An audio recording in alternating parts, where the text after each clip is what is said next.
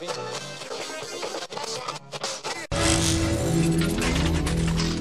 Check Radio.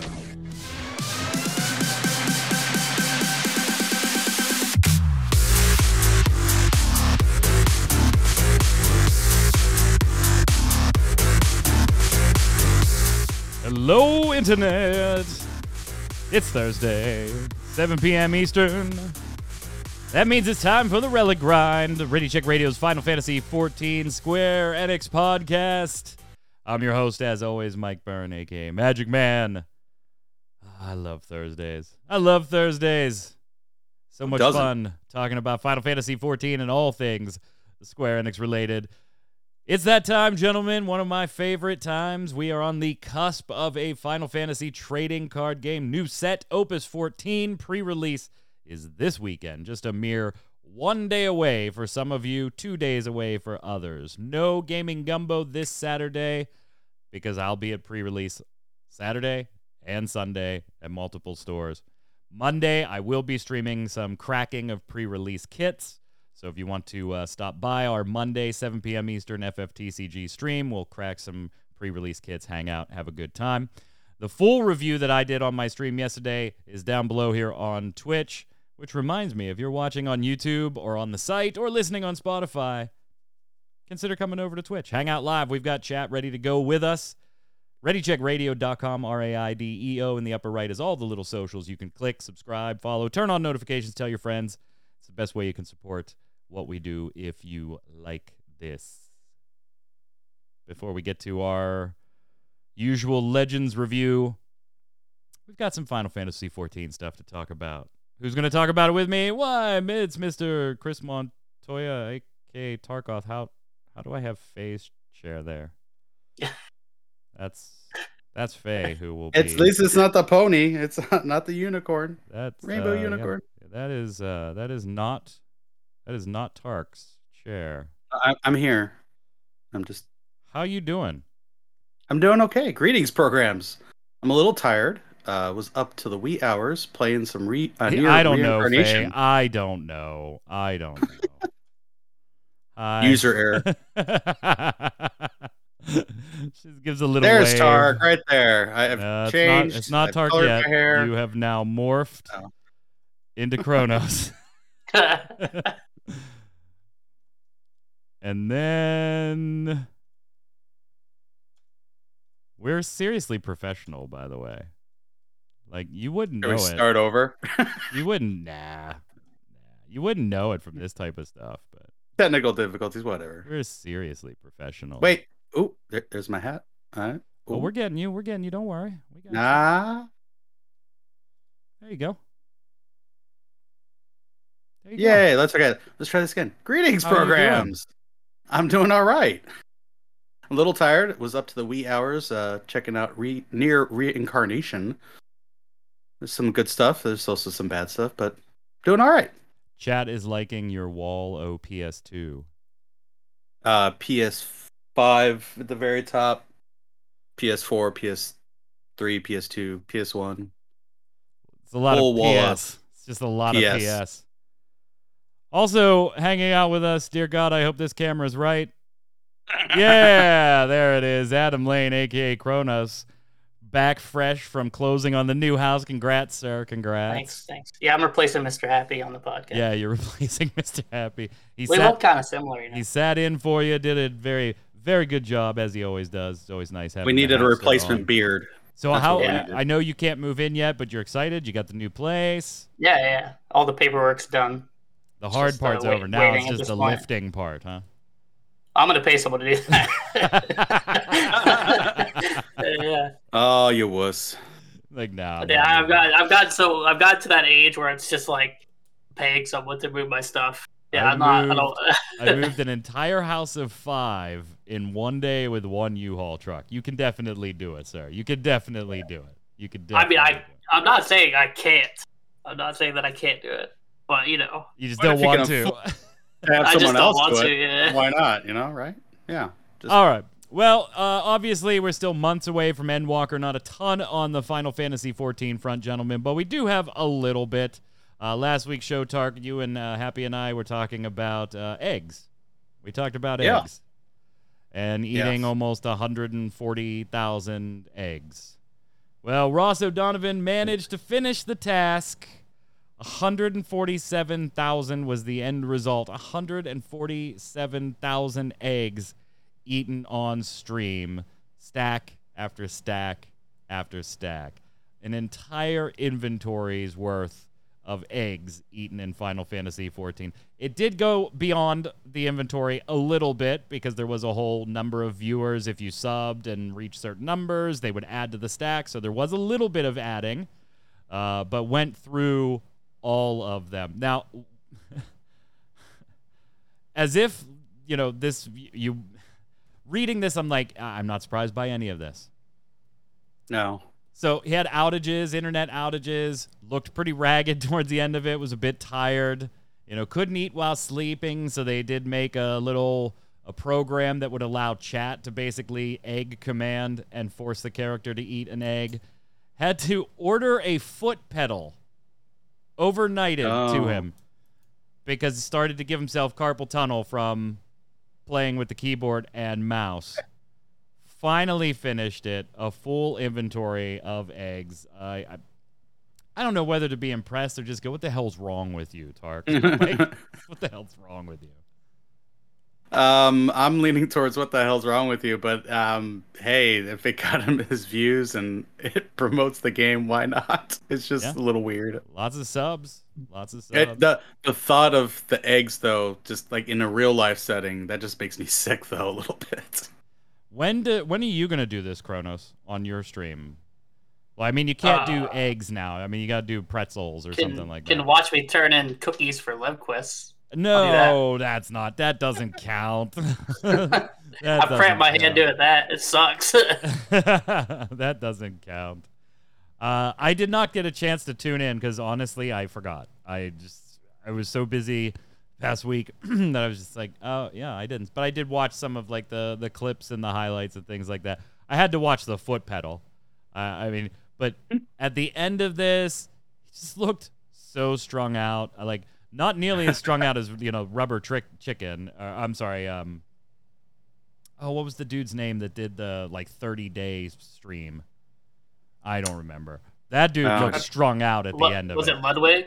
Yeah, I think so. Yeah. Yeah. That's but impressive. Rubber Ninja here looked a bit tired. Can't imagine the aftermath of all those eggs. Those eggs. Yoshi P liked it last time. I wonder what Yoshi P thinks about it this time. I wonder what he thinks about it this time. He thought it was cute and funny when it was what, $999? Something like that. Dedication? It's done. I don't know. It's done. Next time, 2 inventories full. Oh God, don't. Don't. Got to keep topping yourself.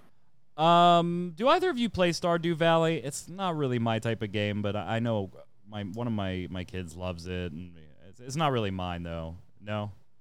No. Well, same as you. If you want to, you can now marry Emmett Selk in Stardew Valley. That's awesome.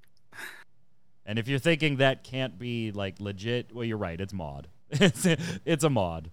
It's a mod. NPC Emmett Selk Wizard Replacement and Spouse mod. Talk about a title that does, just tells you exactly what the mod does. It is. You know what you're getting. Yeah, you can head on over to Nexus Mods, grab this one up on Stardew Valley.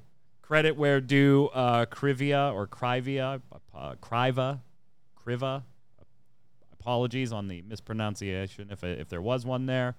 Their first mod now replaces the wizard character in Stardew Valley with Emmett Selk, and then you can romance and turn that into a marriage candidate as well. So I'm sure a lot of people are now asking, Tark, where's the Xenos one? Where's the Xenos mod? I'm wanting to know where's the Estinian or the Ishtola mod. Estinian's definitely another one that I see a lot of. Yeah. Xenos. Give me Y'shtola though. You want to play the game. You want to marry Y'shtola? You like she's Y'shtola? She's the best. She's the best girl. I mean, your odds are good. She's blind. Oh, got him! Got him! That was terrible. but she can see my bountiful ethereal presence. Got So him. Oh, is that what there it we is? go. Okay. Yep. All right. Got him. Bam. Yeah, even the chat's like, boo. Who do you want to marry, Kronos? Who in 14 do you want to marry? Since that's the level of programming we offer you now. I'm just riding Stag, man. I'm good.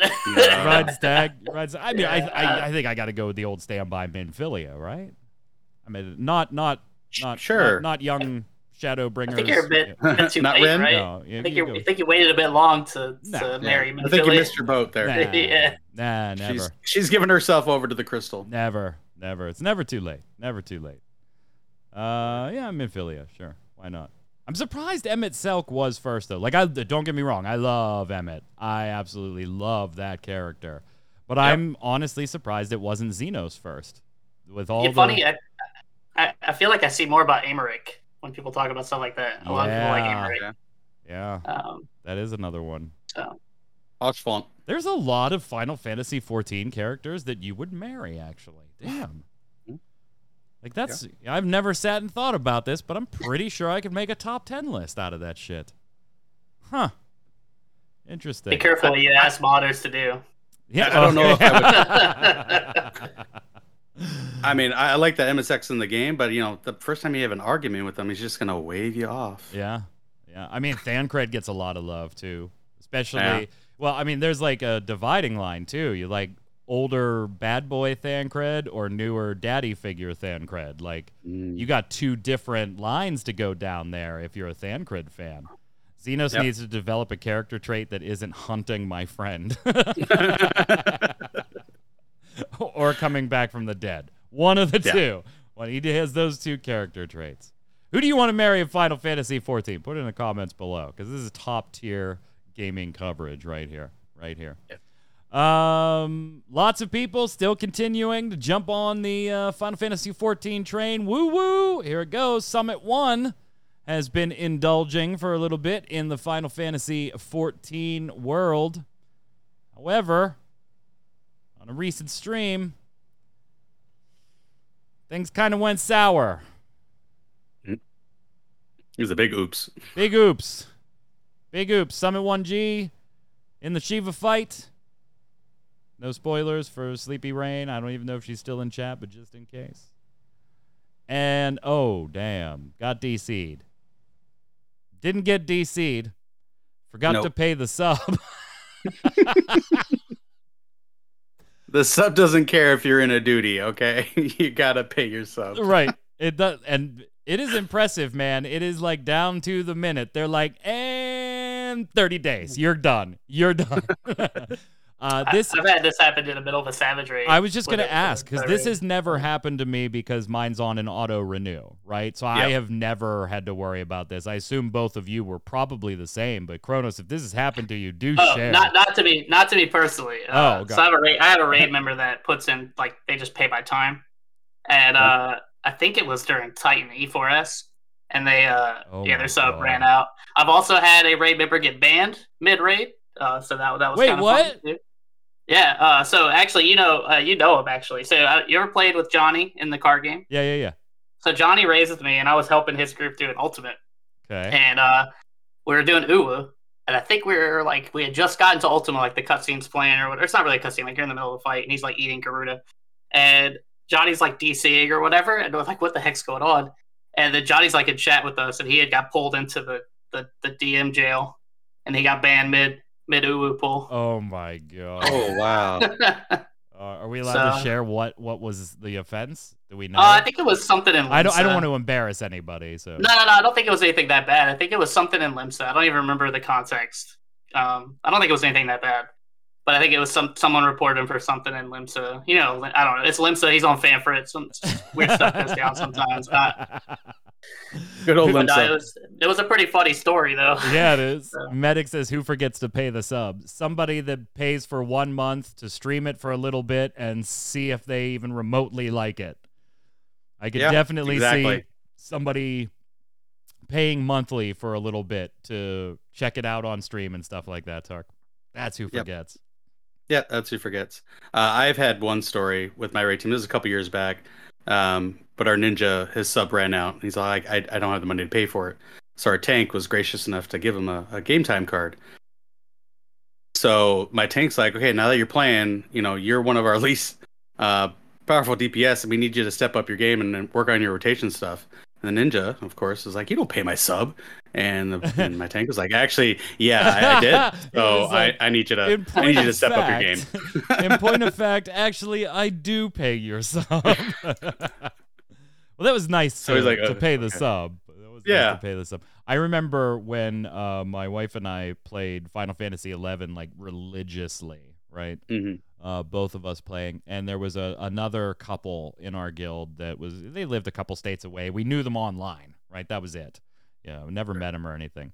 And always talking in the link shell and all that stuff. And Treasures of Aht-Urgan had come out, and they were going to take a break from the game because they couldn't afford one copy at the time, let alone two. So my wife and I mailed them copies of the game so they keep playing. I don't want to give their names. I mean, not like it would really do anything. I did know their first names.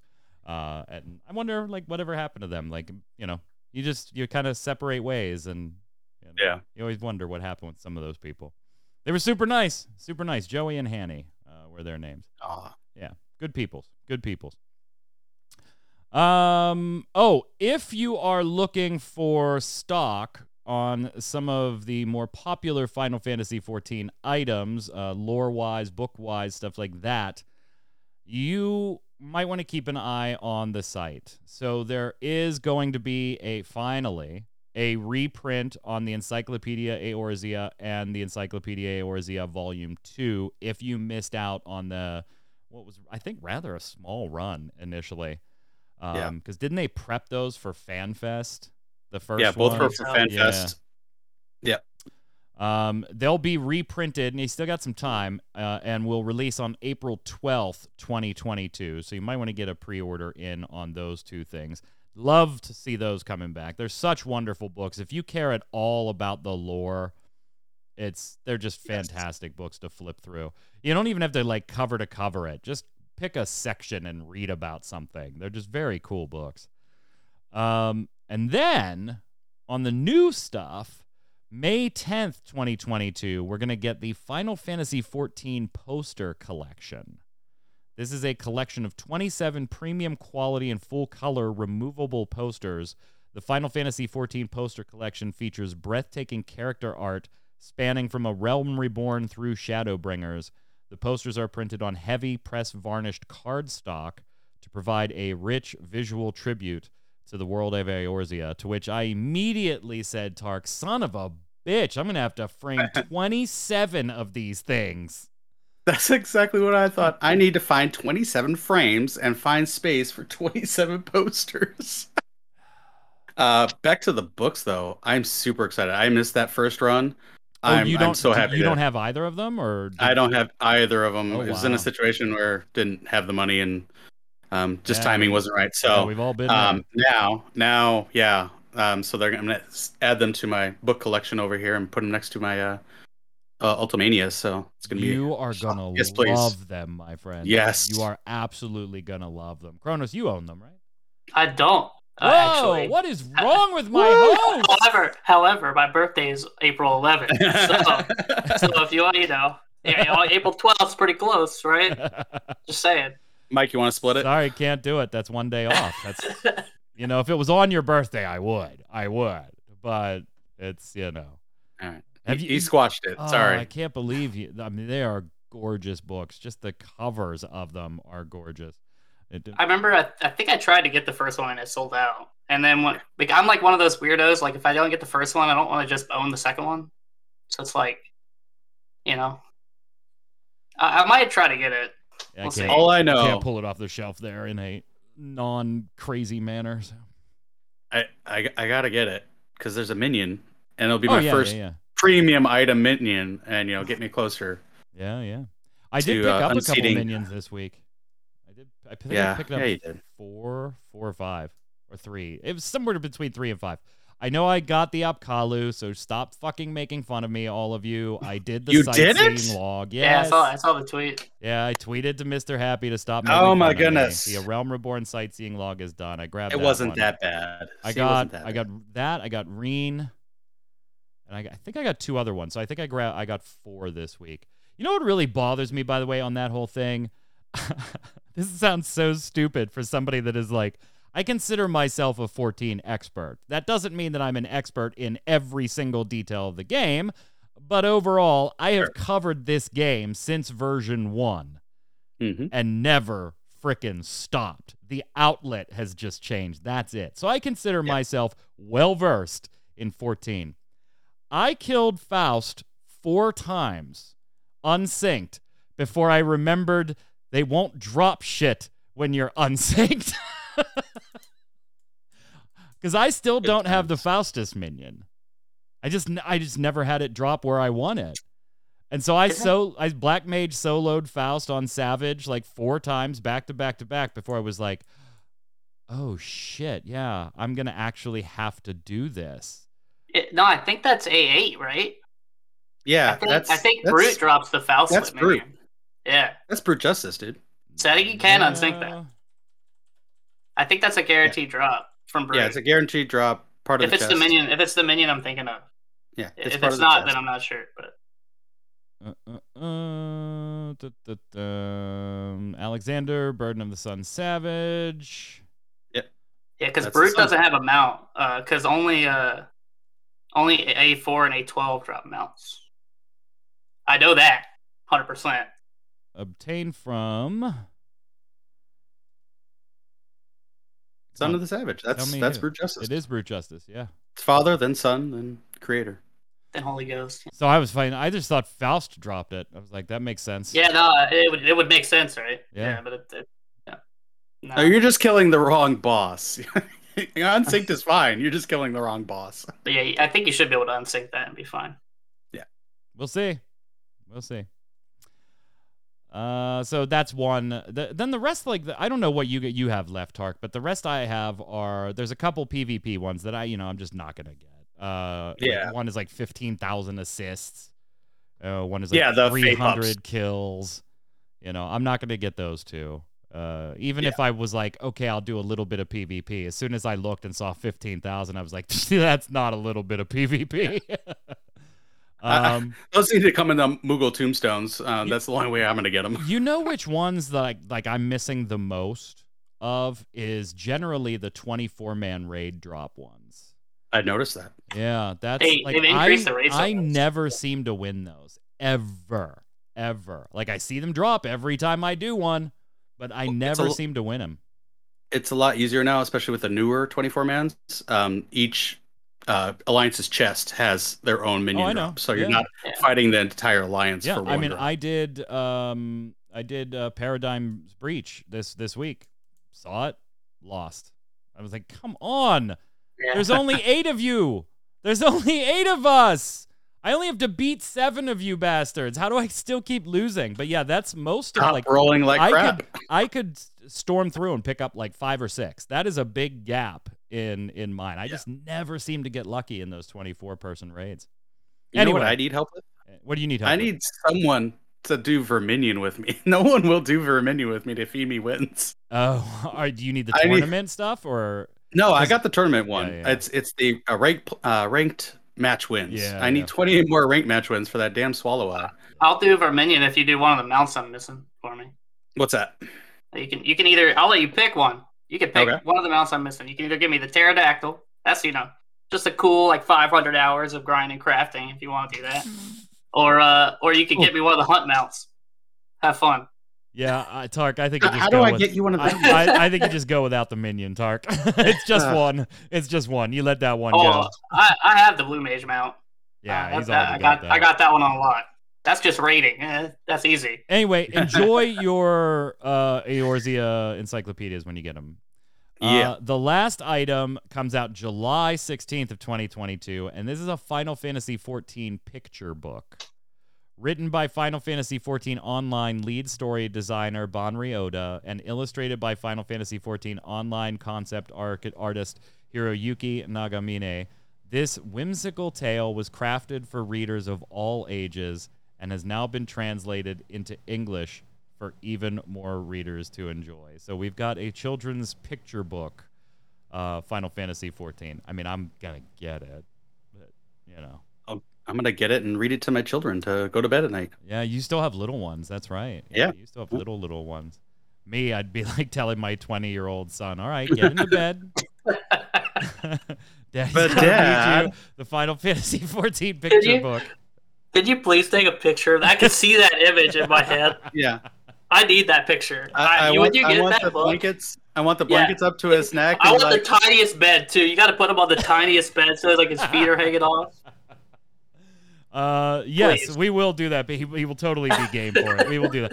It's a year away, basically, but yes, we will do that picture. I have a different image. He can be sitting on the bed, Indian style, cross-legged, and in Transformers pajamas, and just like, totally enraptured with you.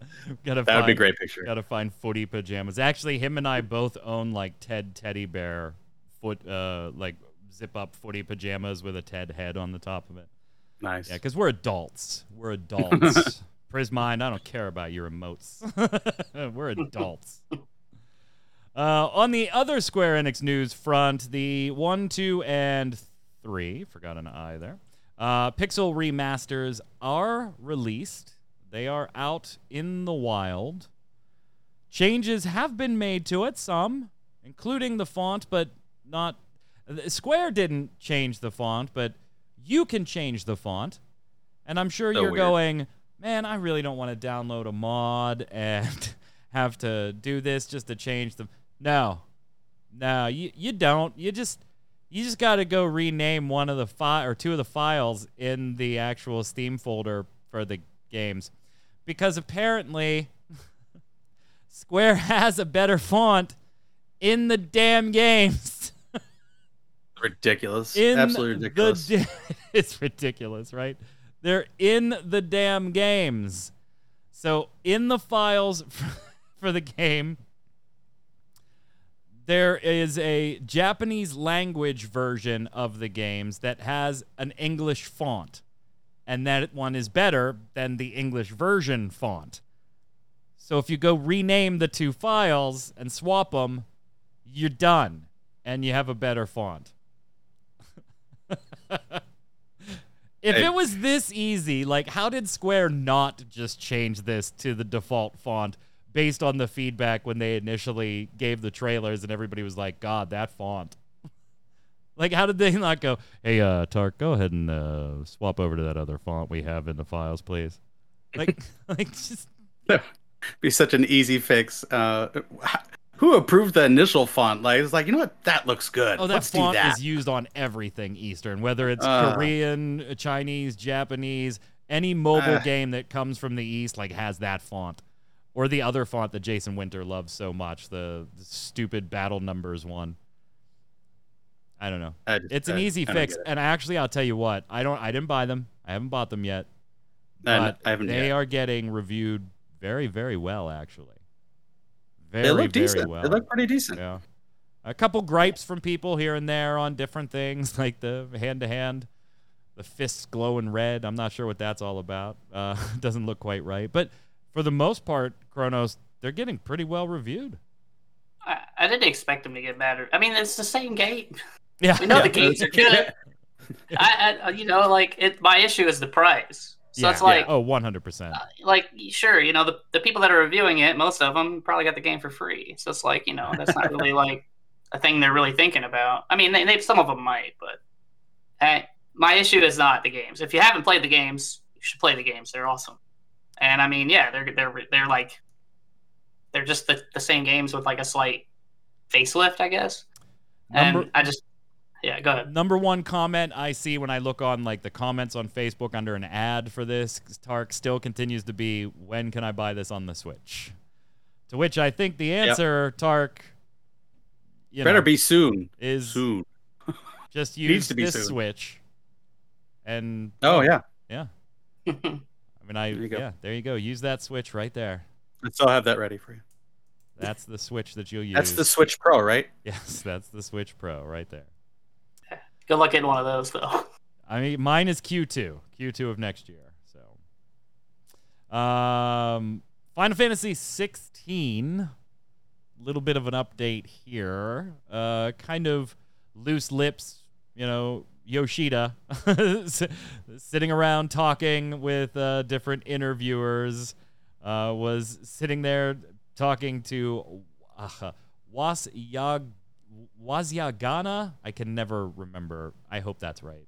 On YouTube, through translations, we now know that on the Final Fantasy 16 front, he was talking about 14 and how he doesn't interfere with like the voice acting. He doesn't even want to be there when they're recording because maybe, he might say, "Oh, we'll try this and try that," and then that starts stepping on people's toes because he's the director and producer, and he doesn't want that, so he avoids the room. So very coyly, they said, "Well, what about on Final Fantasy 16?" And Yoshi P said, "I'm not attending the recordings there either because I'm not the game's scenarist." During the scenario-focused meetings we already had a lot of discussions like this line would be better that way to show protagonist Clive's psychology, and those remarks are taken into account during the recordings.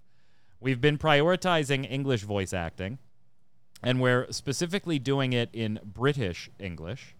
We're using facial capture, so later on we won't have to adjust by hand each of the faces during the cutscenes.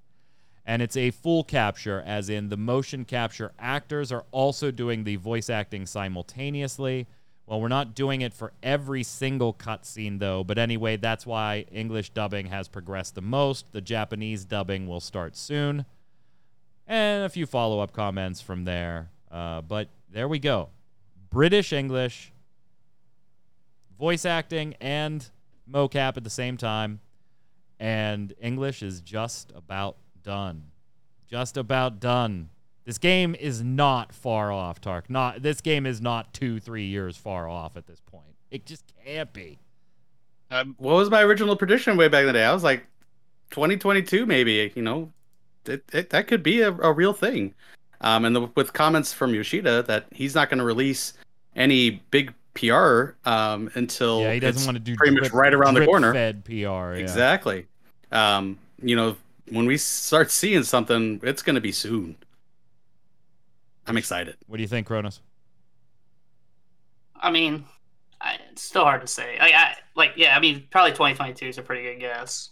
I'm glad that I hate people that micromanage. So the part of that article where he's letting actual people do their jobs, I find awesome. Yeah. So I think that's just why he's so good at what he does. He knows you put the people in the right place, they do the job, you're good to go. Did you guys see the translation? I know this is Final Fantasy XIV and maybe backtracking a little bit, but did you guys see the translation where he was talking about ACT? I heard about it, but I didn't watch it myself. Where he spends 5 or 6 minutes and he's just talking about, okay, look, ACT, all it's doing is it's reading our combat logs and then it's running the data. And he was like, but technically it's a third-party tool, so you can't use it. Our official stance is you can't use it. But this gets weird, because if you sat there playing Final Fantasy with a calculator, could you say that the calculator is a third-party tool? And he said, now the discussion never ends. What about if you exported all the data when you were done raiding and put it in an Excel and built macros to run the numbers for you afterwards? Now, is Excel a third-party tool? Is a mouse with multiple buttons or more buttons than normal a third-party tool? And he was like, and that's the whole point. I don't want that discussion to be a thing. I don't want this to be used for abuse. So officially, no, you can't use these things. We don't know what's on your computer. We don't want to know what's on your computer. But it's why when you send us emails saying, ban this person, they use ACT, we ignore them because we don't want to get into this retaliation thing back and forth.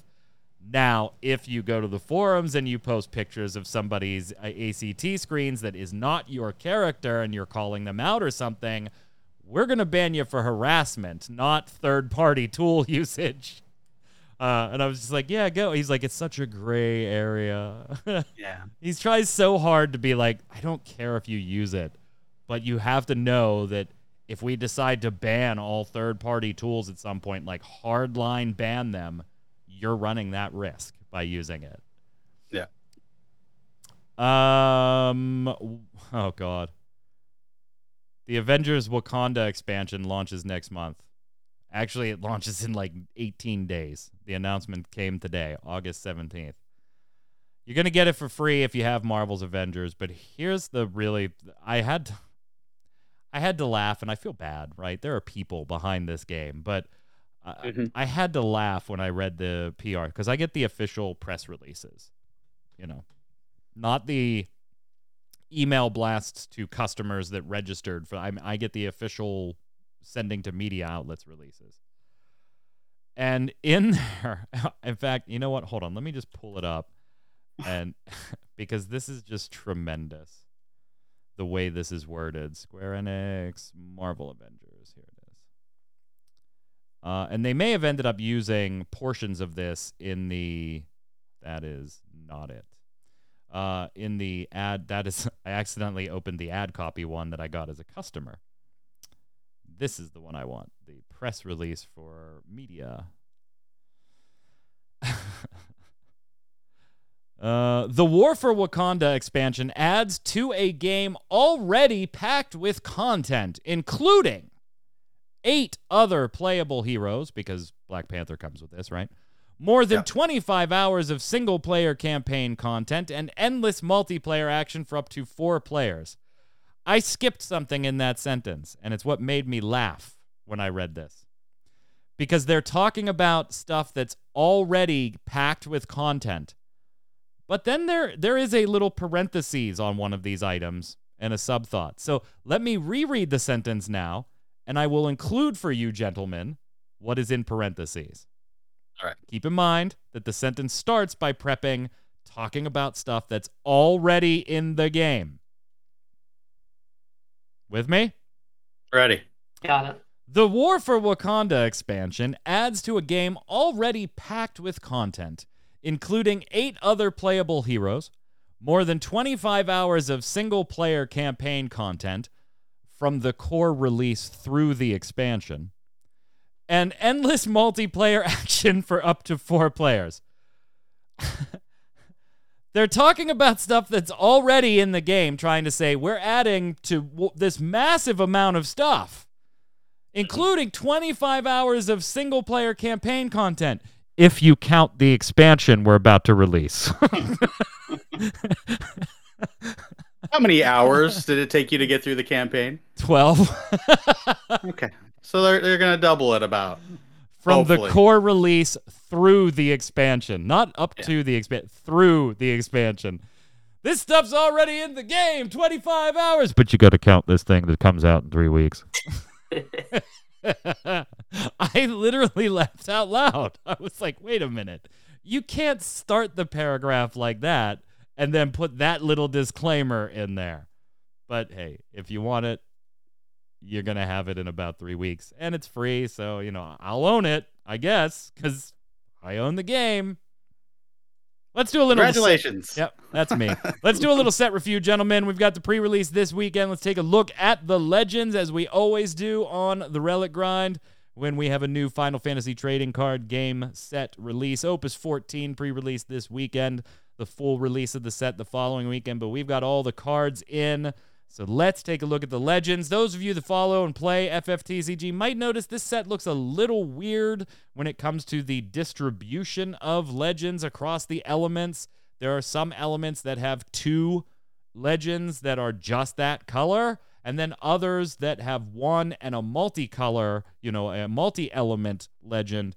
My guess, and the guess of many, is probably next set they'll be reversed. Right? The sets that got 1 and 1 will get 2, and the sets that got 2 will get 1 and a multi-element, just to balance things out over time. This is Opus 14. It will be the last set that bears the Opus prefix, the Opus set name. Of course, since it's 14 got a lot of love in this set. Xenos on the box and everything. So here we go, gentlemen. Let's start with the Fire... Whoops. Where's the right button? There it is. The Fire Legend Garland. Images courtesy, as always, of FFDecks.com. Garland, a 4-drop, 8,000 power forward. If Garland is dealt damage by a summon or an ability, the damage becomes 0 instead. When a backup is put from the field into the break zone, draw a card. And Flare, for a discard of card name Garland and Dull, you get the special ability, choose a forward, break it, then your opponent selects one backup they control, put it in the break zone. So you break a forward, and they got to basically Famfrit one of their own backups into the break zone, which will then trigger you drawing a card on that second auto ability. What do you think, Kronos? I think it's pretty solid. Everything on it's good, right? Nothing on it's bad. Yeah. I don't know if it's like how much it's going to find its way into fire decks that are being played right now. It might just be good enough just because he's that solid. It's a little unfortunate it doesn't combo with Nail, I think. But I think that's also on purpose, right? Yeah. Right? Like, they don't really want you doing that. They don't want you, like, into the game, you play this dude Nail, or, like, you play Nail after this guy's survived a turn, and then you just throw all your backups at him and draw a bunch of cards. Yeah, because they do have to enter the break zone. They can't just be RFG'd. Right. But yeah, I think he's pretty solid. Not anything, like, crazy, but, I mean, just a good card. So for the last 3 Opus sets, my 5-drop Lulu, like my favorite deck, right? That has been Earth Lightning for the last 3 or 4 sets, pretty much, because that's been the strongest combination for her.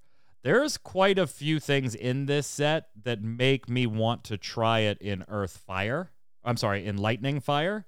This set, this is one of them. This is one of those cards that, when Lulu's just breaking backups, anything you can add to that deck that gets you value anytime a backup or your own backup specifically leave the field, that's just gravy.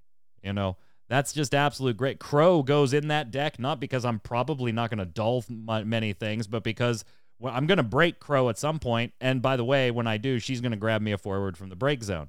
This fits that mold. Now, there are other fire things that do too, like a 1-drop Alua gives my 3-drop Lightning Alua in that deck more special opportunities. The 1-drop maybe is going to ping for a piece of early thing, and the combat math gets funky with Alua too, and with Alua with Garland on the board, that gets a little more weird too. So I don't know. I'm looking forward to trying Lulu in Lightning Fire, which was her home long, long ago, but it's been more Lightning Earth for my playstyle. I like this card. What do you think, Tark? You guys have more experience in combinations. I kind of just have to go with just how I feel about the card individually. Yeah. No, that's why I like doing this. We got experience and newer players, perspectives here. I was pretty much on par with Kronos. It feels like a solid card. Only 4 costs. You get 8,000, but it doesn't do anything crazy or out of this world game breaking. He's a solid card. That special is sick. That special is disgusting. It's a good rate too. It's really cheap.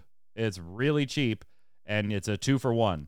Get rid of a forward, get rid of a backup, and draw a card. And there are other card named Garlands that you could definitely be running that will help other aspects of the deck too. We do it on a rate of scale of 1 to 10 here, ladies and gentlemen. I think competitively, I got to give this one probably like a 6. It's pretty. While it's very cool, I do think it's going to struggle to find space in some decks. So on that, for me personally, I probably give it a 7 because there's a little more with decks that I play with that might be able to capitalize on this a little bit. But competitively, I probably give it a 6. What do you think, Kronos? What's your final score for Garland? Yeah, I'm right there with you. I think a 6, because I'm always going to come at it from a competitive angle. It's kind of where I'm coming from. So yeah, I think it's probably around a 6. I think it's the problem is I don't know where it exactly fits in. I think it's a good card. It's something you'll look at, but is it good enough to like run? Because you want to run 3 of this dude because he has a special probably. Yeah. And so that's kind of where I falter a little bit. But I think it's a solid card. I would, someone who really wants to run it and invest in it. I think the Lulu stuff's pretty cool. You actually bring up a pretty like cool thing to do with it. So that's interesting. But I think overall, I'd probably still sit somewhere around a 6. Yeah, I just think it struggles a little bit because you're going to have to run it. If you're going to run it at all, like you said, you're going to run it as a 3-of. And in Fire decks or Fire X decks, those are premium spots. Those are for a whole play set of something to go in. What's the score from from you there, Tark? For solid, not crazy in my opinion. 6.5, 7. Solid card. All right, we're all on the same page. Next up, the Ice Legend, Gilgamesh FFBE, and I mean, I laugh a little bit because this one was actually spoiled a long time ago. It was one of the earlier spoilers for the season. And just looking at it, I kind of was like, I'm so sorry, Ice players. I'm so sorry that this is one of your legends. 3-drop 7k power. If you have 3 or more different elements among cards in your break zone, Gilgamesh FFBE gains 1,000 power, haste, and first strike. Okay, that's not too crazy, right? Because mono ice, mono anything, has kind of been on a downswing for the last couple of sets with the dawn of multi-element cards. This set does try and boost mono play up a little bit more, which I do appreciate them doing. But so you're probably running Ice X, and in a lot of cases, you might be running Ice X and a splash. So maybe 3 colors isn't that hard. Maybe you're running a light or a dark card in there too. So 3, okay, that's not too bad. If you have 7 or more different elements among the cards in your break zone, Gilgamesh FFBE also gains Brave, and Gilgamesh FFBE can attack 3 times in the same turn. Now that is a sick ability because you're getting 1,000 power, haste, first strike, Brave, and can attack 3 times per turn. But you got to think about what you got to do. You got to get 7 elements in your break zone. There are only 6 colored elements, and then light and dark as elements 7 and 8, which cannot be discarded for CP. So you've got to find a way to discard these cards just to get them in there, or get them killed on board, or find some way to get a light or a dark card into your break zone along with one of every other element. And it doesn't work with things like Yuri. Yuri is all elements, but only when on the field. So you can't even trick it that way. When Gilgamesh FFB attacks, choose a character. If you have 5 or more different elements among the cards in your break zone, dull it and freeze it, which naturally, if you were getting the 7 trigger, you're getting this trigger every time as well. I went first last time. I'll throw it to Kronos this time. Yeah, I think this card sucks. Unless they print a card that that is like Yuri, but like in all areas kind of thing, not a field ability. Yep. I think this card's gonna struggle to get there. I think it's a card that like some casual players might look at and like, oh cool, I'll do that. But 7 element decks, I mean, that's a lot. And I mean the effect is strong if it but then the problem is like, what if your opponent just misdragons you? Yeah. Well, oops. Now you just have a 3 CP 7K. Cool card. I think this card's bad. Misdragon just boots your break zone for those of you that the only problem with this is Misdragon Medic. If you think that's the only problem with this, we disagree a little, my friend. Tark, what do you got? Even I was like, who's building their decks like this? This just seems awful. I mean, I was right there with you. I'm like, okay, you got 2 elements and a light or a dark, or light and a dark, so that's maybe 4. But 5 just for the attacking ability. Who in the world is building a 7 element deck? That just seems just blah. This is bad. This is just bad. If you are looking for a big body that can attack multiple times, there are just flat out better options. We'll talk about one later. Yeah, the ability is fine. I like it. I think the text is all interesting. It's fun, but it's fun conceptually, I should say. It's fun conceptually. But there are just better ways to do this if that's your objective, is to get big, beefy things, give them first strike, give them brave, have them swing a bunch of times. There are just better ways to do this than to try and 7-color your deck, I think. I personally, I give this one a 3. And the only reason I'm giving it a 3 is because I think conceptually I like the play space that this card is thinking about doing. I just don't think it does it well yet. And I'm okay with giving credit for, hey, keep messing with this idea.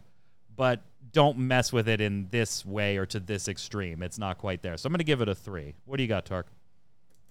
I'm going to give it a 1. Maybe it should be lower than that, but you're right.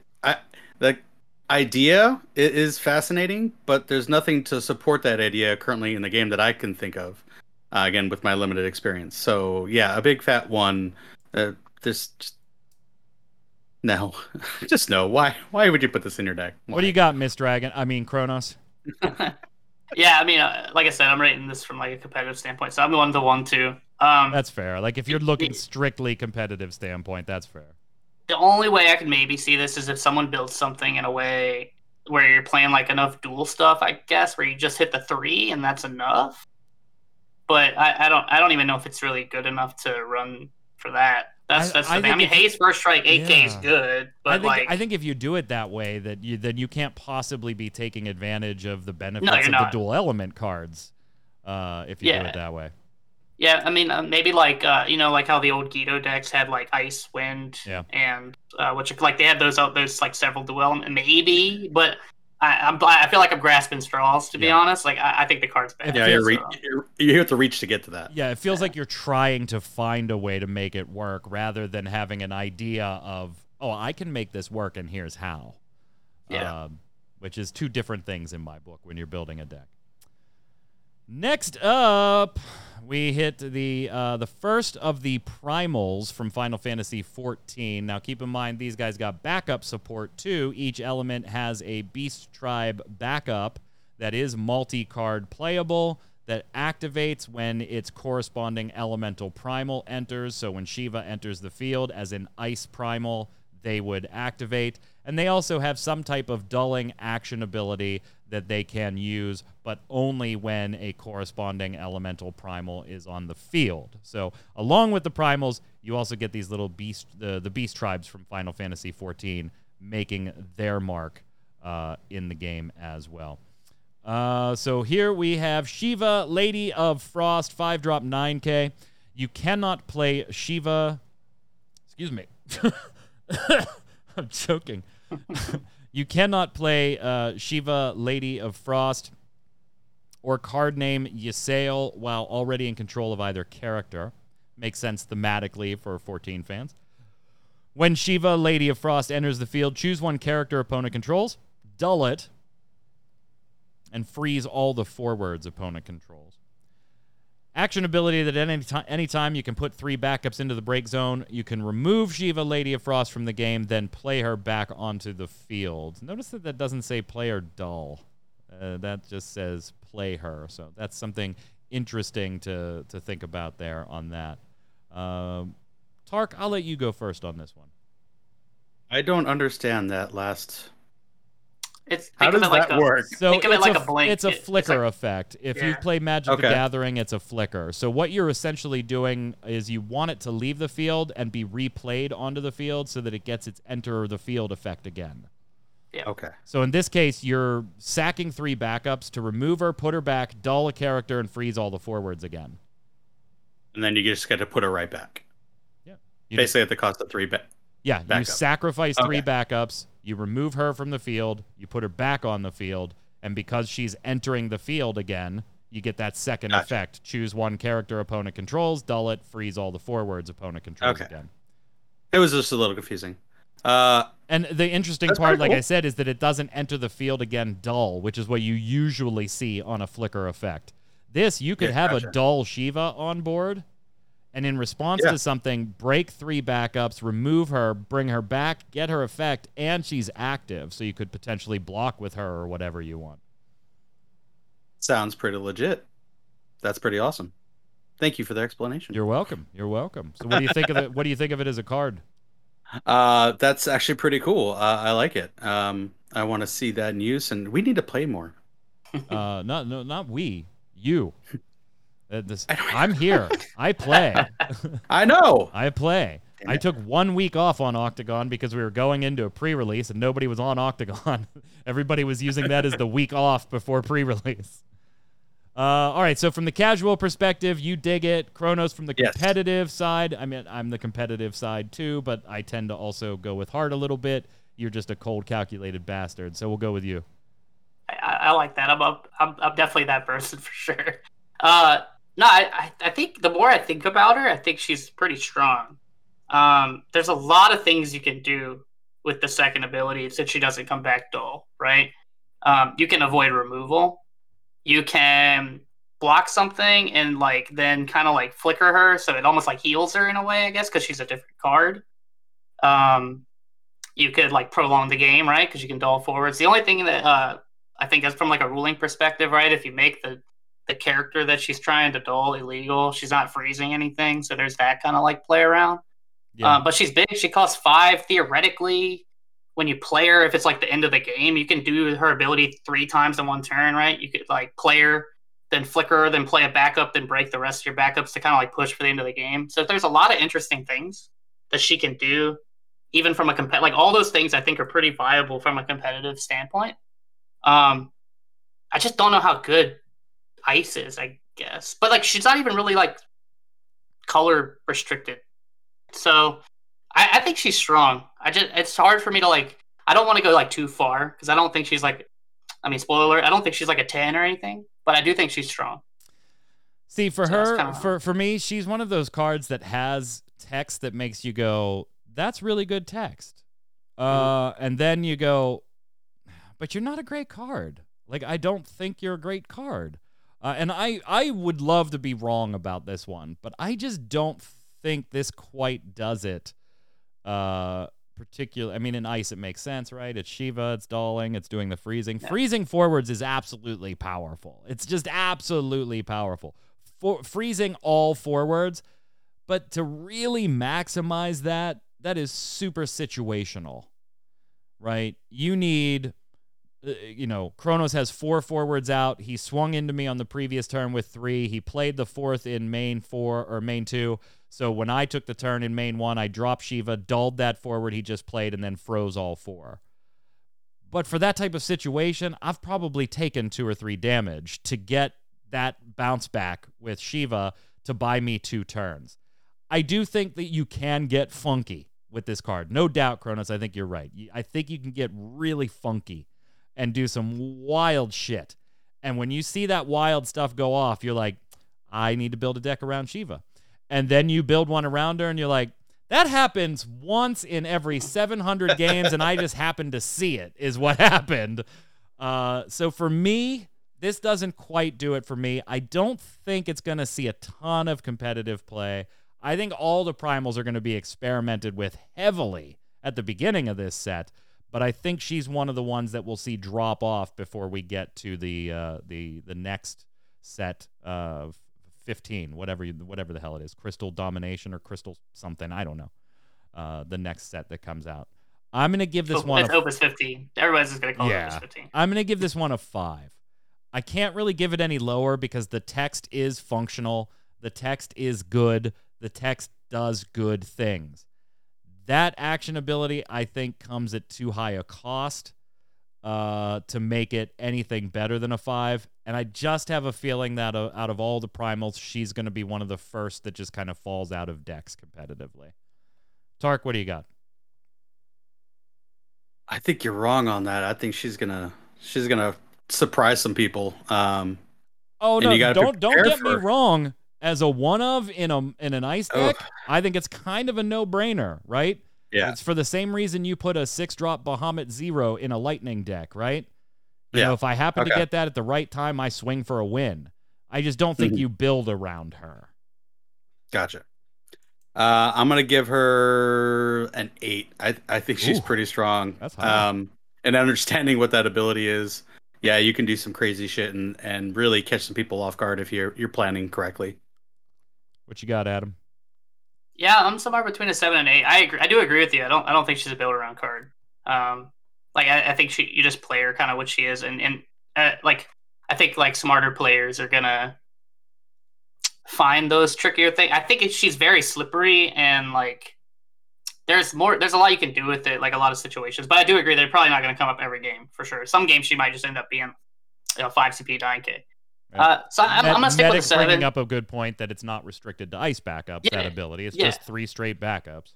Yep. Yeah, I think I said that. Maybe I said ice, but I don't know. But no, I'm going to stick with a 7. I just think she's good, but I think she's gonna. The reason I'm a little bit higher on her because like I think I gave Garland a 7 is I think she'll find her way into more decks than Garland. But I think she's pretty solid. So Next up, the Wind Primal, Bismarck, Lord of the Mists. 5-drop 9K forward. When a character is returned from the field to its owner's hand, draw 1 card. This effect will trigger only once per turn. At the end of each of your turns, choose up to one wind character you control. Return it to its owner's hand. Action ability: dull 1 active wind forward. Choose a forward. Deal it 2k damage. 2k damage. A lot of text once again, but is it any good? What do you got, Kronos? So this one's weird for me because I feel like in order to get the most out of this card, you're going to have to end your turns with like 3 or less cards in your hand, right? Because of how this triggers. So if you end your turn with, say, 4 cards, right? And you want to return a wind character to your hand, now you have 5 cards in hand. And now Bismarck's going to force you to draw a card at the end of your turn. So now you have 6 cards in hand. And the game's rules state that you can only have 5, so you have to discard down from 6 to 5. I think that makes him awkward, right? So I'm not sure. Like to me that feels not great to do because that's kind of like what the card wants to do, right? So I think in order to get the most out of him, we're gonna have to like find ways to really like abuse that and stay down to 3 so that we maybe drop to 5. But then Wind already has a lot of ways to return stuff that you want to reuse anyway. So is it even worth playing this guy? So yeah, I'm kind of like leaning toward. I don't think he's that great, but he's not terrible. Dulling 1 active wind forward to crack with 2K. I mean that could be beneficial in some spots, right? Like getting that last 2K on a big Barlai play or on some type of Fina combo, and you've got a big 9 or a 10K on the board that just kind of escape that, and you can just dull a forward. Doesn't need haste because it's not the dulling icon. You could literally play Bismarck and dull Bismarck to deal that 2K. Yep. So a little bit of ping here and there. I do agree. The bouncing, I mean, Wind, and particularly if you decide to go all in on this strategy, by the way, and go Wind Water, because Water got some great cards to help support bounce in this particular set, which is nice because the game is so ETB heavy right now that bounce has just kind of fallen out of the game. Everything gets an effect when it enters, so you really don't want to bounce anything back to somebody's hand and let them play the damn thing again. Amaterasu and some other cards, including Sin in this set, an interesting card to look at. Trying to start negating that a little bit. I don't know. This is not one of my favorites either. It's definitely beneficial to be able to snag back to your own hand. Wind already does that with Althea rescuing things and with Mion and stuff like that. However, it'd feel really good to just keep taking 3 drops a Dane back to your hand and playing it in main 1 of the next turn over and over until your opponent could do something about it. That would feel really good. So, yeah, I'm torn on this one. Tark, what do you think? It really, you gotta build around it. You gotta take care of its. You gotta have a lot of different wins. I could see dulling a bunch of your forwards just to get rid of one key target, then returning a card to your hand, replaying it later, so you get back onto the field effects. So there's a lot of different funky things you can do with it, but you got to really, I think, plan around it. Excuse me. Yeah, I think you're a little right on the plan around it portion. And I don't like the idea of dulling multiple win forwards to take out one big target, because in that case, you've probably sacrificed swinging 2 or 3 points of damage to get rid of a big target. And maybe it was, prohibiting you from attacking, and that's why you had to do it. But I just don't like that conceptually. I think there's other ways to use an effective summon to get rid of that thing and then swing for 3 damage rather than dull 3 or 4 forwards to deal 6 or 8k. And if that's what you need to do to clear the board, I just think there's more efficient ways to do that too. Stacking 2 and 3Ks over and over across the entire board in wind rather than just stacking them on one forward. I like this is another one like Shiva for me. I like the text on it. The text is good. The text is interesting. I want to mess with it, but I just have a feeling again that it kind of finds its way out. That being said, I think this has a little more sticking potential than Shiva does, because anytime you can return characters to your own hand, that opens up the opportunity for some really bizarre cycling in some really nifty decks. So I'm going to put this one at the 6, a little bit higher than Shiva, but I think eventually by the time we get to the end of the Opus 14 set, I don't know how many wind decks are going to have Bismarck in them, Kronos. Yeah, I'm gonna probably go I think we're gonna switch it a little bit. I'm gonna go with a 5 on him. I don't see him seeing too much success, honestly, just because I think of how awkward he is and how Wind has the ability to do a lot of the combos that you would do with him anyways, which kind of makes it even weirder for him to come in. So I'm gonna go with a 5. Consideration, though, maybe dulling all of your forwards to take out something big isn't that big a deal with all the activation that is also in this element too. Yeah. So something to consider to Tark's point, that maybe it's not such a bad idea to dull 4 forwards, smack down an 8k target, and then use a Diabolos and get all your backups and forwards up again and head on into combat. Mm-hmm. Could you effectively block a 7k with a 5k, and then in its damage resolution you dull it, and then it's effectively 7k? Yeah, and you effectively trade at that point. Yeah, absolutely. Okay. Yeah, you can block and in response do this. Cool beans. What are you scoring it? I'm going to give it a 6. I just think there's a lot that you would have to do to build around it. But if you got a plan, you could, again, keep catching people off guard. I think it could be a lot of fun if you plan around it properly. Next up, we head into Earth. The Earth with Titan. Titan is a 7-cost 9k forward, so a little more expensive than the previous primals. When Titan Lord of the Crags enters the field, break all the forwards with power less than Titan Lord of the Crags. Less than and all, so includes yours, right? When 5 or more forwards are put into the field from the field into the break zone by this effect, Titan Lord of the Crags also goes ahead and smacks your opponent for 1 point of damage. Gets that 1 point of damage in there. I'm going to go to Tark first because I have a feeling that the newer player, I should say, he's not totally new anymore.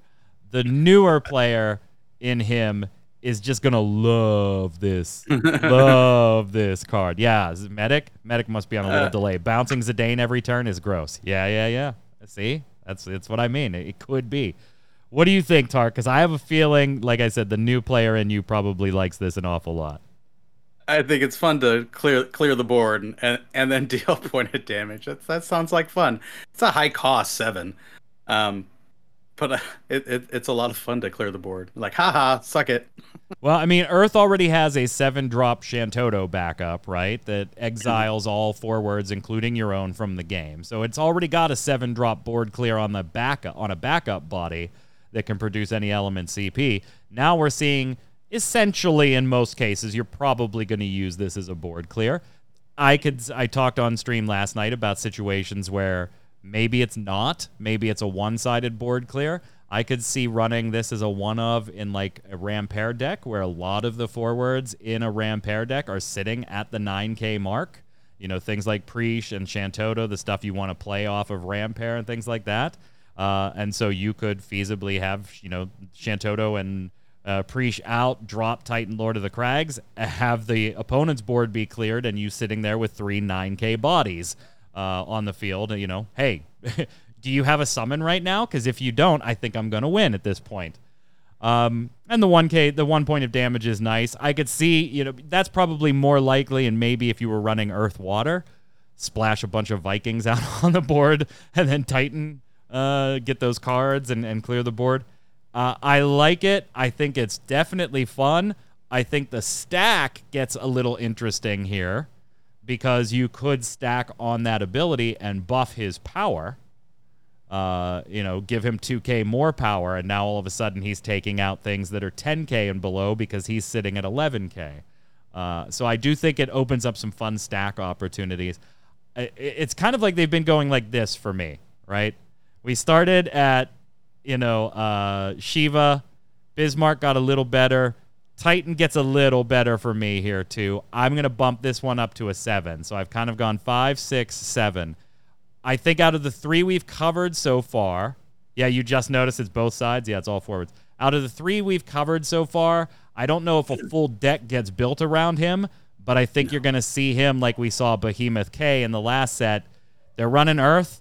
There's probably a good chance they're running one of these. I feel like that's where this kind of heads, Kronos. Yeah, I think this card's really good. I think, you have Shantoto, like you're probably not going to stop running Shantoto. But to have this in addition to Shantoto gives your opponents extra stuff to think about, right? Like before, it was like, okay, I just play around the one Shantoto, and if they have some trick, maybe to return it to your hand, they can play 2. But they kind of have to build to that. But now you don't even have to build to it, right? You can just play one Shantoto and this guy, which kind of serves the same purpose, right? Shantoto is not conditional, right? Shantoto is just going to do it. Whereas he's a bit, like you said, like you can do some things on the stack, and you could reduce his power or increase his power, and sometimes maybe he's not a board clear, sometimes he is. I think the second effect is kind of just icing on the cake. Like if you get that, you get that. But I think more you're just looking to clear the board here. So yeah, I think he's just really good for that. And I mean, worst case, like you mostly clear the board and you have a 9k. Yeah, I think that's pretty good. So I think he's just really solid. I think, no pun intended. I think he's really good.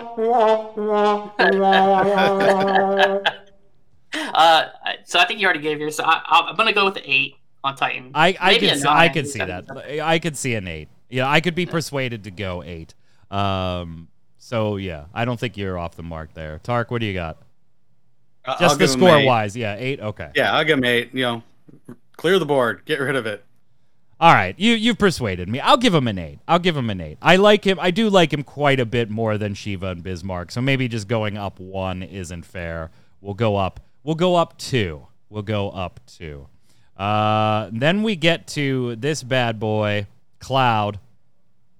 Another Cloud for those of you playing Category 7 decks.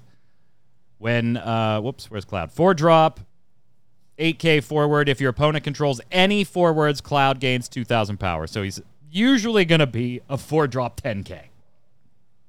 When Cloud attacks, choose a forward. It gains, if possible, this forward must block until the end of turn. And at any time, you could use the action ability by discarding 1 Category 7 card, just any Category 7 card. And until the end of the turn, Cloud gains another 1,000 power, and Cloud cannot be chosen by your opponent's abilities.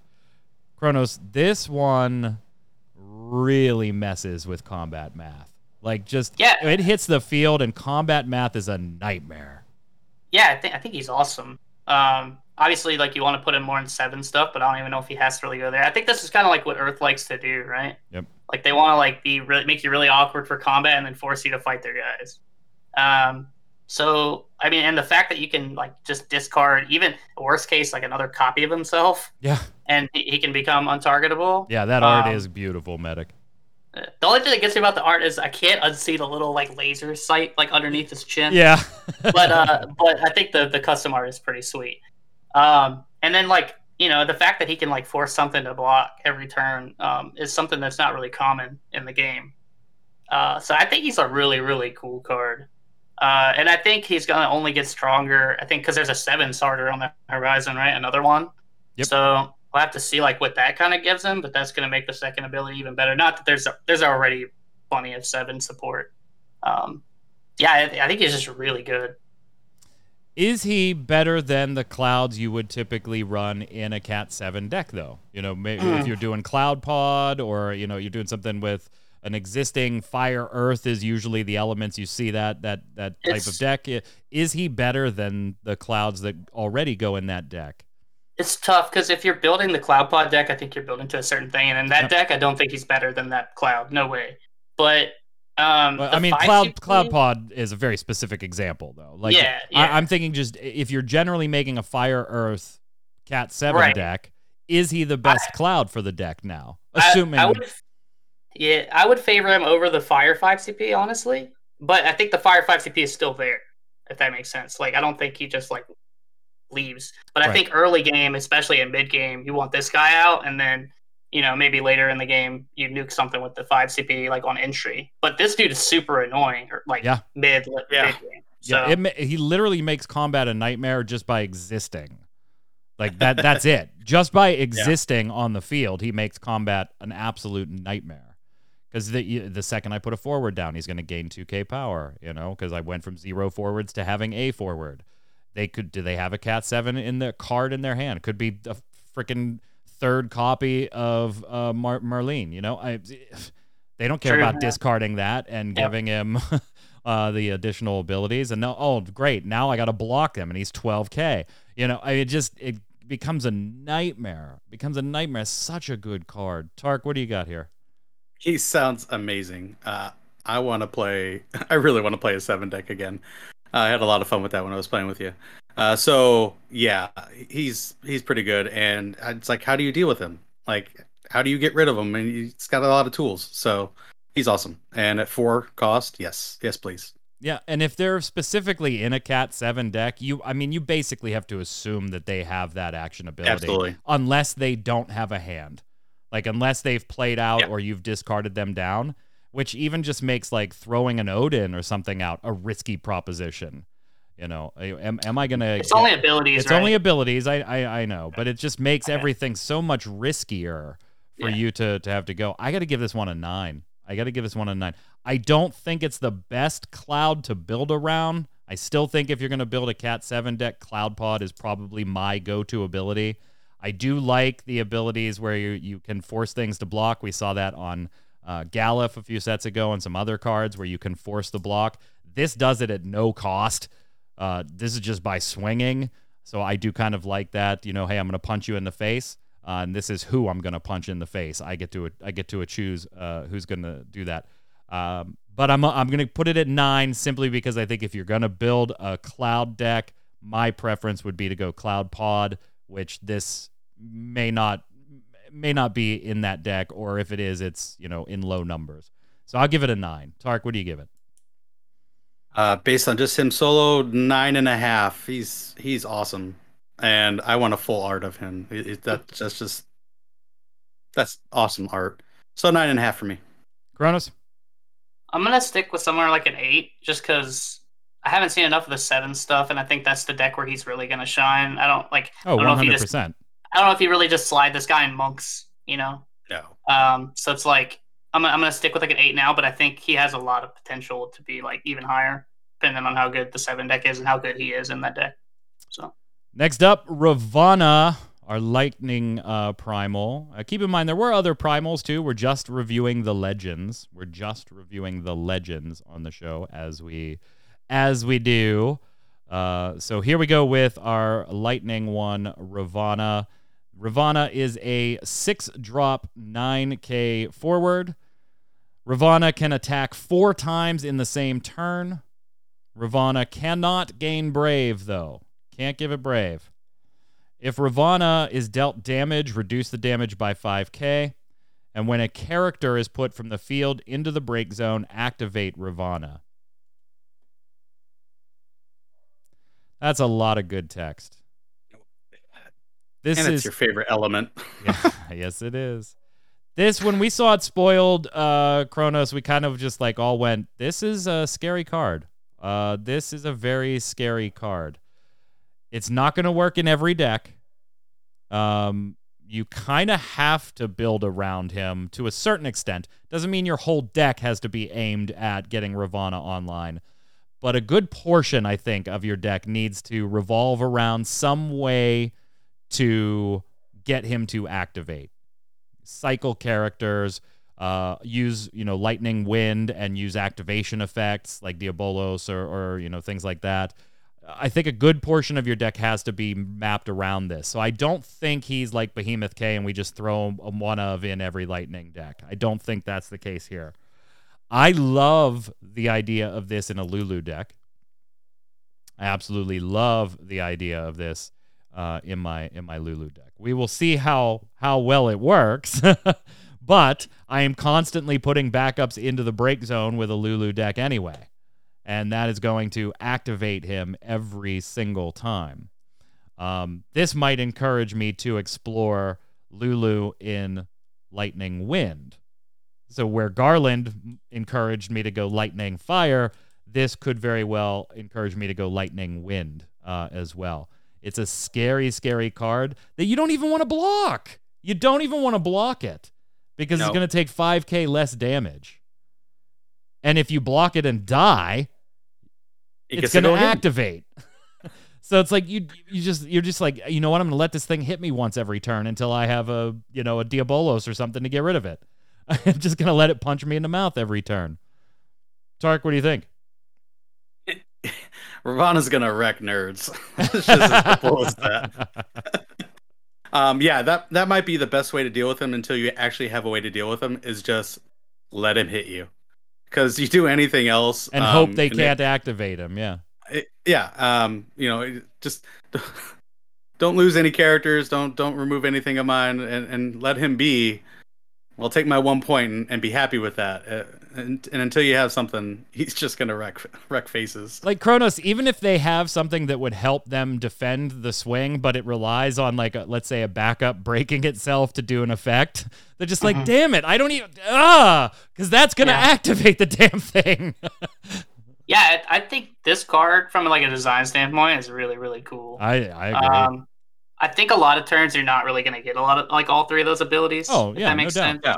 But that's not necessarily a bad thing. It's more like the threat of being able to than anything. Yeah. Yeah, I think what you said first is kind of where I started with him too. Is like I don't think he's generically as good as like Behemoth K. But when you start like talking about stuff like if you're throwing him in like a Lulu deck or whatever, it becomes really, really interesting. Yep. Because it creates a lot of different ways to get his abilities. How good those decks are is kind of where I kind of come down on him a little bit. But I do think he's a really cool card. I just don't, from like a competitive standpoint, I don't know how good those decks are going to be. And in the competitive decks that run purple, is he going to see play over the other cards that are also strong? And I'm not sure. It's kind of where I'm at. But I do think he's really cool. And if someone finds something that makes him work, he could be potentially a problem. What are you giving him? I'm going to probably sit at like a 6 just because I'm kind of weary on how good he's going to be competitively, but I think he has a ton of potential. Tark? I'm going to give him an 8. I think he's going to wreck nerds. And Lightning's already strong. It's her favorite deck, too. It's just, he's so good. Obviously, from a personal standpoint, I can't wait to mess with this card. It's a 10 on that scale, right? On the personal, I can't wait to mess with it scale. Realistically, though, I do align myself with you a little, Kronos. I think you, like I said at the beginning, you have to build a pretty significant, a not insignificant portion of your deck around the idea of getting Ravana to at least attack twice, as often as possible. So I am going to put it at like between a 7 and an 8, right in there. I think it's strong enough that it deserves a 7 or an 8. It could be stronger. I'm certainly going to mess with it. It's a 10 on that scale. But yeah, competitively, I have concerns. As cool as I personally think the card is, I have concerns. My initial idea would be like try to do something with monsters with him. Yeah. Like monsters that break themselves. Yep. I think that could be interesting. Next up, Leviathan. Lord of the Whirl. 9-drop, 9k. Very expensive, right? When Leviathan, Lord of the Whirl, enters the field, choose up to 1 forward opponent controls, up to 1 backup opponent controls, and up to 1 monster opponent controls. Return them to their owner's hands. When a character is returned from the field to its owner's hand, choose 1 forward opponent controls. It loses 9,000 power until the end of turn. I'm going to throw it to the newer player first on this one, because this big numbers, big abilities, and I see his face already lighting up like it's frickin' Christmas. 9 costs kind of sucks. Not gonna lie, that's a little harsh. Is there many that are that high? Not many. Not many. We just Okay. actually this set introduced the first card that costs more than 10 CP. By the way, Jesus balls. we got the first 11 CP card in this set. Okay, that's just stupid. That's your whole hand and all the backups, right? Pretty much. Pretty much. My first thought when I saw this was like, oh, that plus the Bismarck we saw earlier, that's kind of cool. I would like to do that kind of combo. Little wind water shenanigans, putting stuff back into your hand, and by the way, that one's now got no power. I think he's pretty cool. His cost is crazy, but he's pretty cool, and he could do some cool stuff. Yeah, I mean, at worst, in most situations, you're going to bounce a forward, bounce a back up, and then choose 2 forwards to lose 9,000 power. That's like the worst case scenario in 90% of the times you play this card. Assuming there isn't some response to make something not choosable, which, by the way, all this targeting is individual, so canceling one does not negate everything else. These are all individual target choosings. So that's interesting in and of itself, too. The idea of, oh my God, putting this in ice water and flickering this is just terrifying. Flickering this with a Renoa, that's absolutely horrifying. Putting this in ice wind and bouncing stuff back with Althea, right? If you dull Althea, choose a target, Althea and that character come back to your hand. So you get 2 9k pings to forwards. You know what? Water has been in a rough spot for a while. And I think water maybe isn't going to be like full on back in this set, but it's certainly got a lot of help in Opus 14, and not just in this card, in some other stuff too. Like Lakshmi, the other primal, is badass. Badass. You like drawing 3 every turn? I thought you did. Go ahead and play Lakshmi. I'm going to put this one, though, at a 9. It is warping when it enters the field, which we want in competitive. It is one of those cards that you do not have to build around bounce to make this worth it. I mean, literally, you probably want to, just to continue to get that easy removal once you've spent 9k or 9 CP, but you don't have to necessarily build around bounce to make this viable. I'm going to put this at a 9. It's definitely going to see play. It's definitely going to help water. And it's good, and it fits in any deck that you're building that has water in it. It's going to fit some better than others, but unlike Ravana, you don't have to make sure a third of your deck is built around Leviathan's abilities to make it strong. I'm going to put this at 9, bordering on thinking about a 10 for how much I think this will be played in the competitive meta. I think this card's pretty good. Yeah. My only thing is, like, when you talk about like other elemental combinations, like how much better is it? I know Nidhogg's a dark card, but it's like I almost feel like Nidhogg in a lot of situations is gonna do similar stuff unless you're just like really behind on board, where it's like Leviathan's just gonna nuke everything. So and like you said, you don't have to build to him, right? You just play him and he does it. Like you play him, he's gonna bounce 2 things and probably kill 2 things. So I think he's very, very strong and pretty fairly costed. And I think there's that new 3 CP wind monster that could get... No, not Typhon. I think it's the water monster that like bounces 2 things. That's pretty cheap to bounce 2 things and then kill 2 things if you have this guy, if he lives a turn. So that's pretty feasible. I like Lakshmi over this card, though, just generically. I agree. I think, like Lakshmi would get the 10 for me over this 9. But yeah, I think you're going to see it, right? Like if blue cards are across the table, I think you should probably expect this guy to be there. I'm a little bit probably I'm going to go with 8 on this guy too. I think he just does something really powerful, but I'm interested to see like how much he actually warps with like how good water is. Because I really like you said, I like a lot of the water cards in this set. I'm really big on Jekt. I really like the new Jekt a lot. And I do think Lakshmi's a better card than this. I'm interested to see like how this performs. So, but I'm gonna say 8. What do you got, Tark? I give it a 9, and that's because of the 9 cost and 9,000 power. So 9. Fair enough. All right, we got to pick up the pace a little bit, or we're gonna be here all freaking night. All freaking night. Next up, Larsa. 2-drop, 5K. X-Burst. When Larsa enters the field, choose a card in your damage zone, add it to your hand, put one card from your hand into the damage zone. Its X-Burst doesn't trigger. The forwards you control gain 2,000 power for every 3 cards with X-Burst in your damage zone. I don't have a lot to say about this one besides I think it's very neat. Very, very neat. This is the first. We've had things that rely on how much damage is in your break zone. We've had things like Axstar now that can trigger things that are in your damage zone, but we've never had things that let you actually interact with the cards in your damage zone. This is the first time we're seeing this. It might not be in the best way that you think for decks that you may want to build with this in there.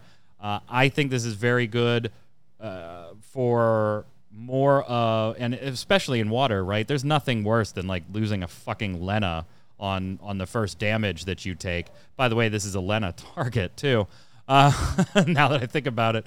So I very, very much like this card. I like the game space. I think it will see competitive play. I'm going to give it, though, probably about an 8 because it's going to be stuck in water by itself until other elements start picking up similar type effects in future sets. So I'm going to give it about an 8. Tark, what do you got?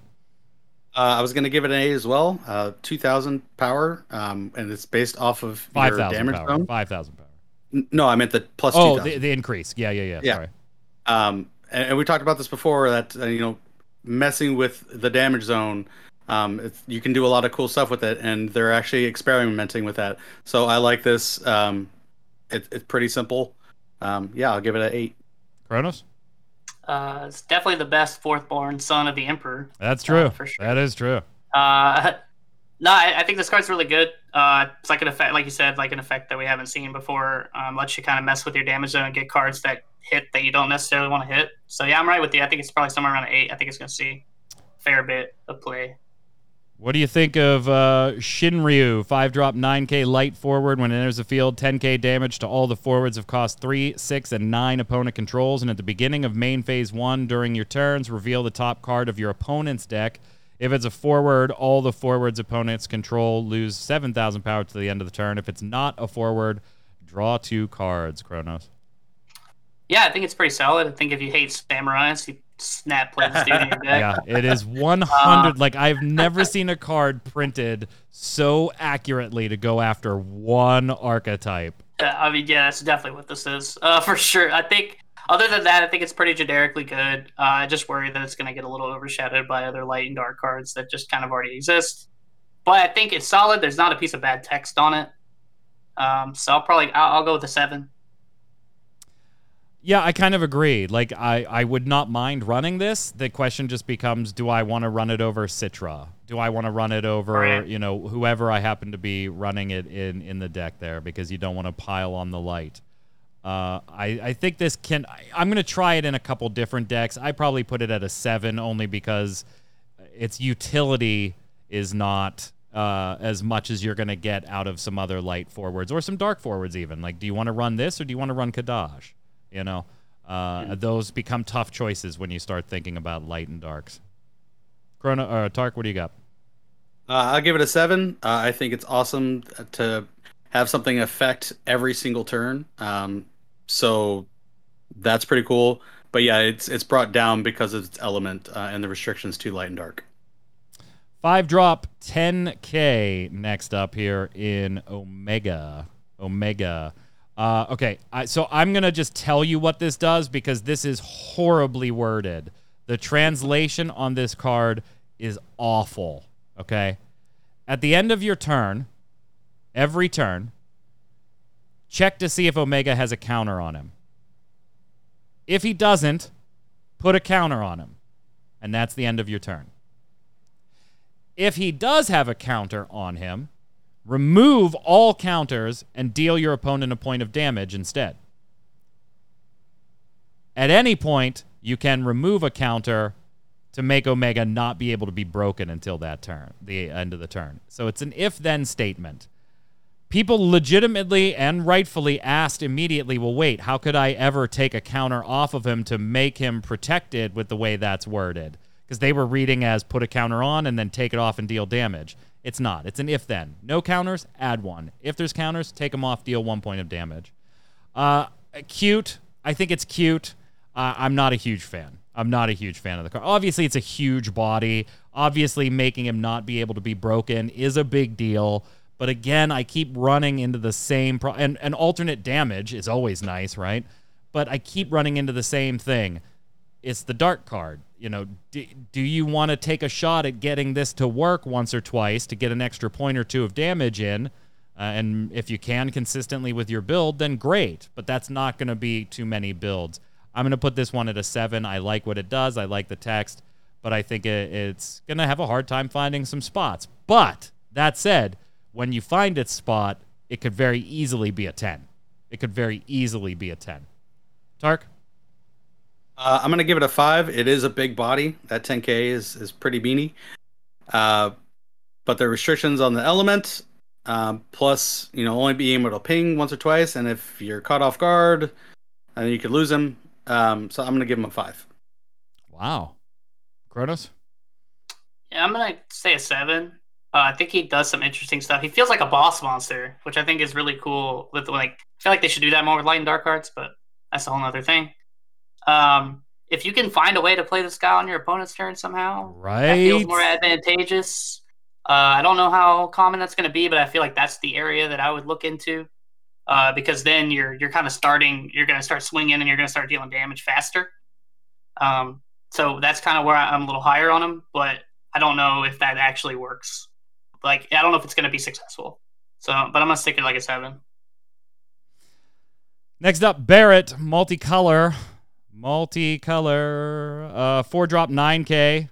If Barret is dealt damage less than his power, damage becomes 0. The job avalanche operative forwards other than Barret you control gain haste. And at any point you can discard a card to choose one job avalanche operative other than Barret in your break zone and add it to your hand. You can only use this ability once per turn. Go ahead, Kronos. So obviously, if the starter deck is nuts and the avalanche operatives are nuts, this guy's going to be nuts. Yep. But we haven't seen those cards yet, so I'm kind of tame right now until I see them. But that's the deck he obviously pushes, and if that's good, he's going to be good. But I haven't seen those cards, so I'm gonna stay with 7 because I feel like if they're even decent, he'll be good. So yeah, because it's a weird spot. Like right now, if I had to assume if I knew the decks were going to be something different, this actually isn't that great because there aren't many. I think there's 2 other targets that he can use that ability on, and so he's not that great. He's like a 4 or a 5. Assuming that starting deck is going to give him some more targets, then yeah, probably a 7 or an 8. I still think the 5-cost Barret is probably the better Barret overall for that deck, but yeah, a 6 or a 7-ish. Tark, what do you got? I was going to give him a 6. I didn't know the rest of the cards for the deck, so I was initially going to say 7, but with Kronos saying we don't know what the rest of the team and the deck looks like, yeah, it's a little bit tempered. Al-Cid in Lightning Ice. 4-drop. 8k. When Al-Cid enters the field, you can play 1 Ice or Lightning forward of cost 4 or less from your hand onto the field. So 2 for 1. No surprises there for Al-Cid fans. When Al-Cid or an Ice forward enters the field, choose up to 1 forward, freeze it. When a Lightning forward you control attacks, choose a forward and dull it. Does it need to go without saying? I mean, I love this card. I am definitely going to mess with this. Definitely. It's been a while since Al-Cid's actually, the other Al-Cid has been in any of my Lightning builds. So it'll be nice to put him back in here. And a 2 for 1 that just starts dull freezing with Lightning able to come over the top with the haste. This could be a little nutty. I like it. Tark, what do you got? I'm going to give him a 9. He looks very strong. And it's freaking Lightning. Just always getting the fun, big cool stuff. Ramu, baby. Ramu. Not a legend, but Ramu. Yeah. You and your Lightning. Yeah, Ramu looks disgusting. Fun toys. Yeah, I'm going to give this one. Yeah, it's a 9. For me, I'm going to give this an 8. It's utility. It's definite utility. It's in a very specific deck. So I actually might bump it down to a 7. only because I don't think this is the best combination for competitive play. This is for my heart, a 9. For realistic, gonna see it at tournaments, probably a 7. Kronos?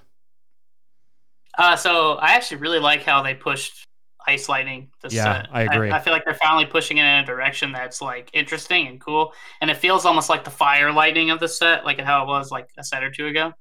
So I'm pretty high on this dude. I think he's also like a 9. You got Zeromus right behind him too in this set. Yeah, Zeromus and then Sephiroth, I think. Yeah, and that like those three together seem really good to me. Yep. And I think it might push it to the point where it's going to be a deck to be reckoned with. And I think that this guy's going to, him and Zeromus are going to be the main reason. Sephiroth's going to kind of be there tagging along. But I hope you're right, because it's been one of my favorite decks for a long time. Ice Lightning, with the haste and the dulling and the freezing and it's just a lot of fun. I played multiple local qualifiers with Ice Lightning.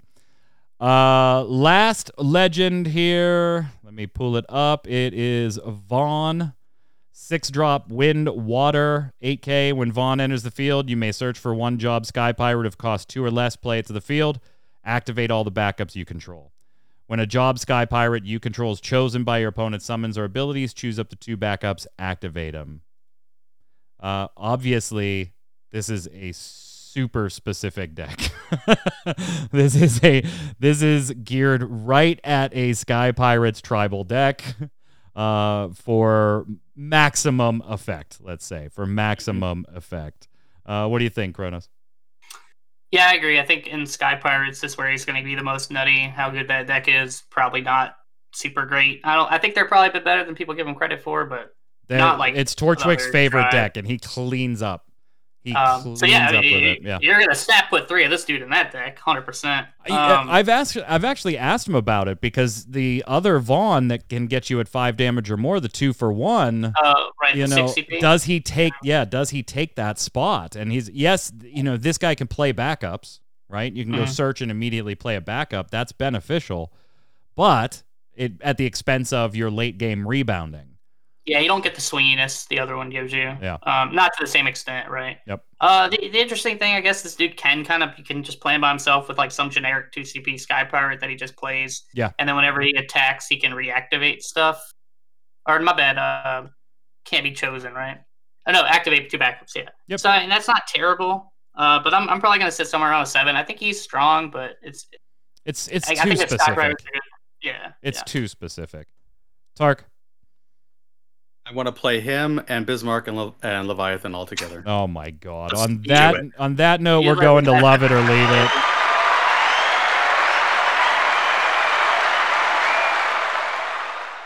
Yeah, don't expect the Opus 14 Fran to be nice with these. You're right, Medic. The 10, Opus 10, not this one. The one in this set isn't even a Sky Pirate. Welcome to Love It or Leave It. This is how we wrap up the show. Normally, I give you one item from Square Enix that you tell me that you absolutely love it, want more of it, or you leave it. Today, we're going to do it a little differently since we did the set. I want to know the one legend you love from the set, couldn't be without, and the one legend you want to leave behind. Tark, it's up to you first. I will keep Cloud. I think he's strong, and you get a good 7 deck around him. He's just going to be a beast to deal with. I'm going to leave Gilgamesh. That's just awful. So bad. Kronos. I feel like we're all going to leave Gilgamesh. That card, it's something. That's the fact that that's an L baffles me. I'm going to take Titan as my favorite, though. I think he's just generically good, and I don't see a realm where he's bad. So I think Titan for me. I'm going to love me some Ravana and leave me some Gilgamesh. I don't think there was any surprises there. Let us know which one you love, which one you want to leave. But chat, don't go anywhere right after the show. We got Faye Death coming online with a stream. What's up, Faye? What up? What you doing? What you playing today? We are going in for some Destiny 2. Get some super pew pew pew pew pew. Oh, you're going to have guests though, right? Yod is, yes. I was going to say Yod's going to teach you guys how to play, huh? Yeah, probably. He loves Destiny 2. He loves it. He does. It's his game. So we're going into Yodlands for a little murder hobing. Nice. That'll be fun. Chat, hang out.